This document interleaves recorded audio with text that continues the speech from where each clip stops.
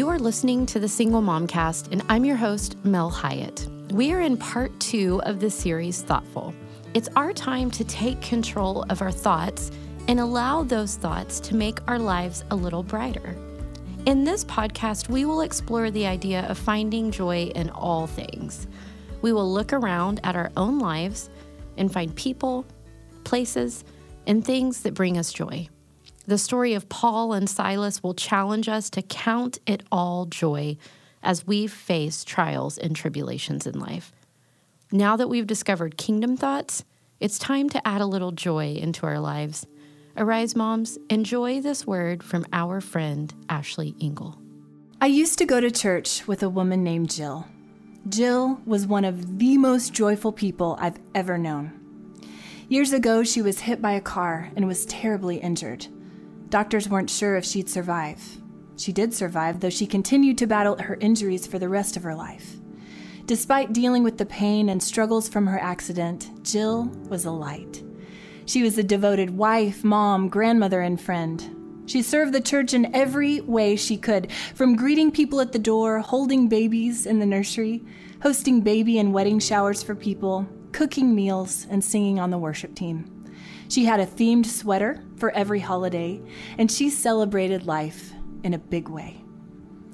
Jill passed away several years ago, but I will always remember the joy that just shined out from her, no matter her physical challenges. Recently, I went to the Bible on a dark day to find some comfort. I found myself in the book of James, and as I read, I came to a verse I know well. This is James 1:2-4. Count it all joy, my brothers, when you meet trials of various kinds, for you know that the testing of your faith produces steadfastness, and let steadfastness have its full effect, that you may be perfect and complete, lacking in nothing. So this command from James, this is challenging. Count it all joy when you get in an accident or when someone close to you gets sick. Count it all joy, my brothers and sisters, when you lose your job. Count it all joy when your child is struggling to make friends or is making dangerous choices. James, this is enough to make someone slam this book closed and walk away. But the joy James is thinking of can't be an emotion, because emotions cannot be commanded. You can't feel a feeling on command. Quick, feel happy. Quick, feel angry. Quick, feel embarrassed. Sure, you can act like you feel those things, but you cannot actually feel them on command. So what is this joy that James is talking about?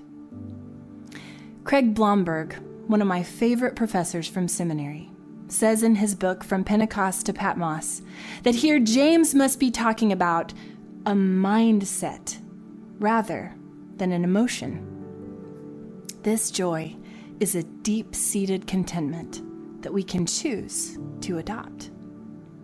We choose it. Right now, all of the difficult things we're facing require us to choose this James 1:2 mindset. Times are tough, but those of us who follow Jesus, we're different.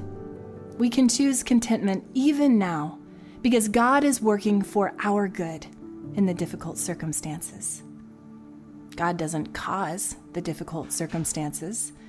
They are the result of sin and brokenness in the world. But He does use them for a good purpose. Paul tells the Roman church in Romans 8:28, and we know that for those who love God, all things work together for good, for those who are called according to His purpose. Remember Jill? One evening at a prayer service at church, she was asked to share part of her story. I remember her joyfully, yet through tears, thanking God and praising Him for her life, praising Him that she could live to see her grandchildren. That is such a picture of James 1:2-4 to me. Jill suffered a traumatic accident and dealt with painful injuries, but she chose to see the blessings and the joy in the midst of her trials. Her life was a good and beautiful example to so many people. Let's look at a story in Scripture about two believers who chose to consider their difficult circumstance an opportunity for great joy. This one comes from Acts chapter 16. The Apostle Paul and his friend Silas are in the city of Philippi, making contacts with people and ministering to them. A slave girl who is possessed by an evil spirit has been following them around, announcing who they are and what they're doing.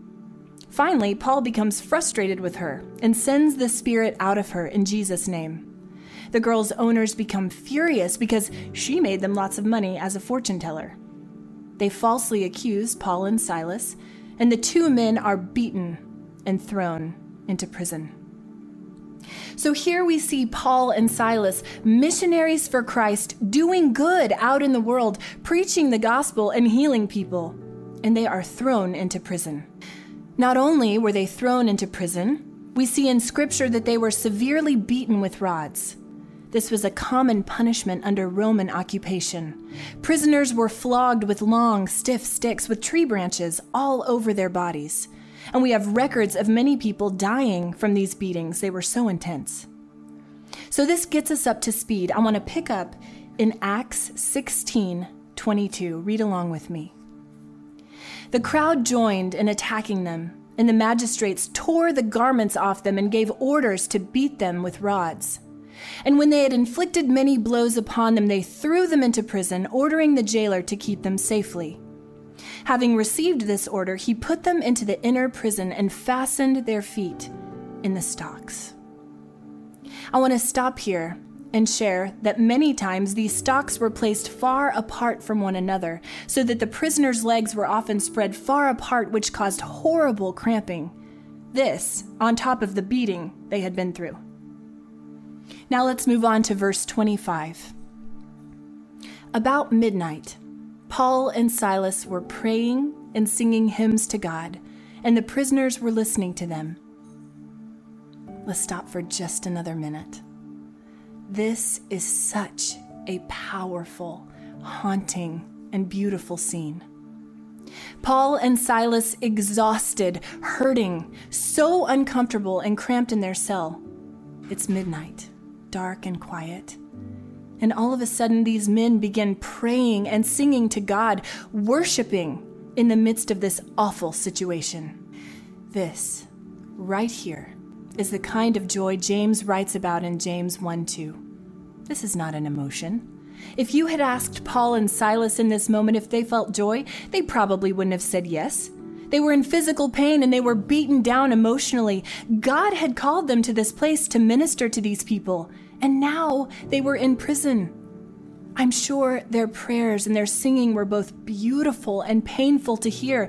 Maybe their ribs were bruised. Every breath was painful. Maybe they paused to gasp or wince in pain every time their muscles cramped from their legs being in the stocks.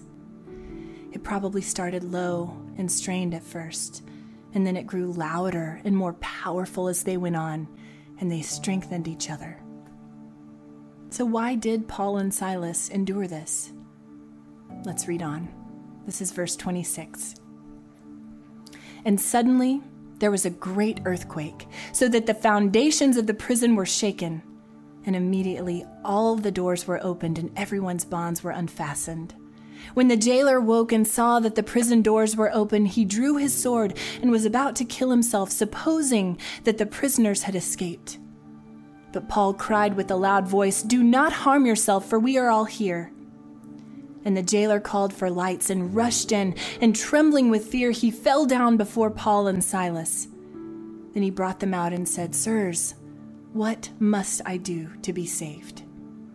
And they said, "Believe in the Lord Jesus, and you will be saved, you and your household." And they spoke the word of the Lord to him and to all who were in his house.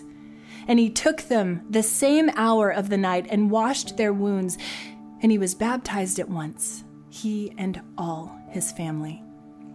Then he brought them up into his house and set food before them, and he rejoiced along with his entire household that he had believed in God. What a story! Paul and Silas chose to direct their thoughts to the James joy, that deep-seated contentment that comes from knowing God is at work all the time. all the time, even on one of the darkest nights of their lives. They were hurting spiritually, physically, emotionally. They were in prison, and yet they chose to worship God. They would come out on the other side as more mature Christ followers who would be able to endure other trials that would surely come their way. We don't always get to see the good that God works through all situations that Paul talks about in Romans 8:28. But the beauty of this story is that we do. We get to see that because Paul and Silas chose the joy that Jesus offers, the other prisoners heard their worship and saw their faith in action. God opened the prison and set them all free, and the very best part, the jailer and his whole household, family, servants and all, believed in Jesus and were baptized that same night. And look at verse 34 again. Then he, the jailer, brought them up into his house and set food before them, and he rejoiced along with his entire household that he had believed in God. Anytime someone decides to follow Jesus is a cause for joy. So now for a practical step you can take to think the kinds of joyful thoughts James writes about. Earlier, I mentioned that we don't always get to see the good that comes from trying times in our lives. Usually, though, when we think back on those times, we can see the good that came from them. Start by writing down some difficult situations from your life. I understand it may be tough to think about them, but as you do, see if you can find some bright spots in them or good things that came as a result. I'll share a personal example. Several years ago, I walked through a season of intense anxiety. It hit me like a ton of bricks. I had never dealt with anxiety on that level before, and it took a good year of prayer, self-care, and help from my doctor to get a handle on it. It was miserable. I could never relax.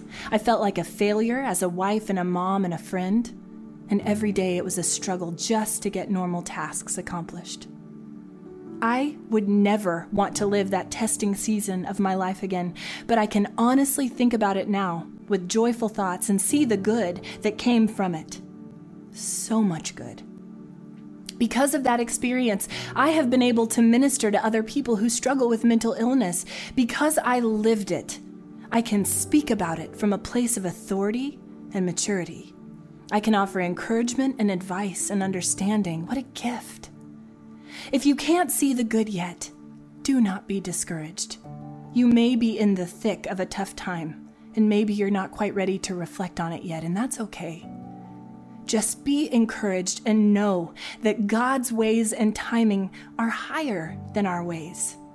Remember, He causes everything to work together for the good of those who love Him and are called according to His purpose. Even the bad things in life. And because of that, we consider them joy. Join us for the next podcast in this thoughtful series, where Ashley will discuss how we can remain hopeful during difficult times. We'll consider the things we have learned about kingdom thoughts and joyful thoughts, and then discover how capturing hopeful thoughts can make a meaningful difference in our lives. We hope you have enjoyed this series by Ashley Engel. For more info or to access the video Bible study and questions to go along with this lesson, please go to AriseSingleMoms.com.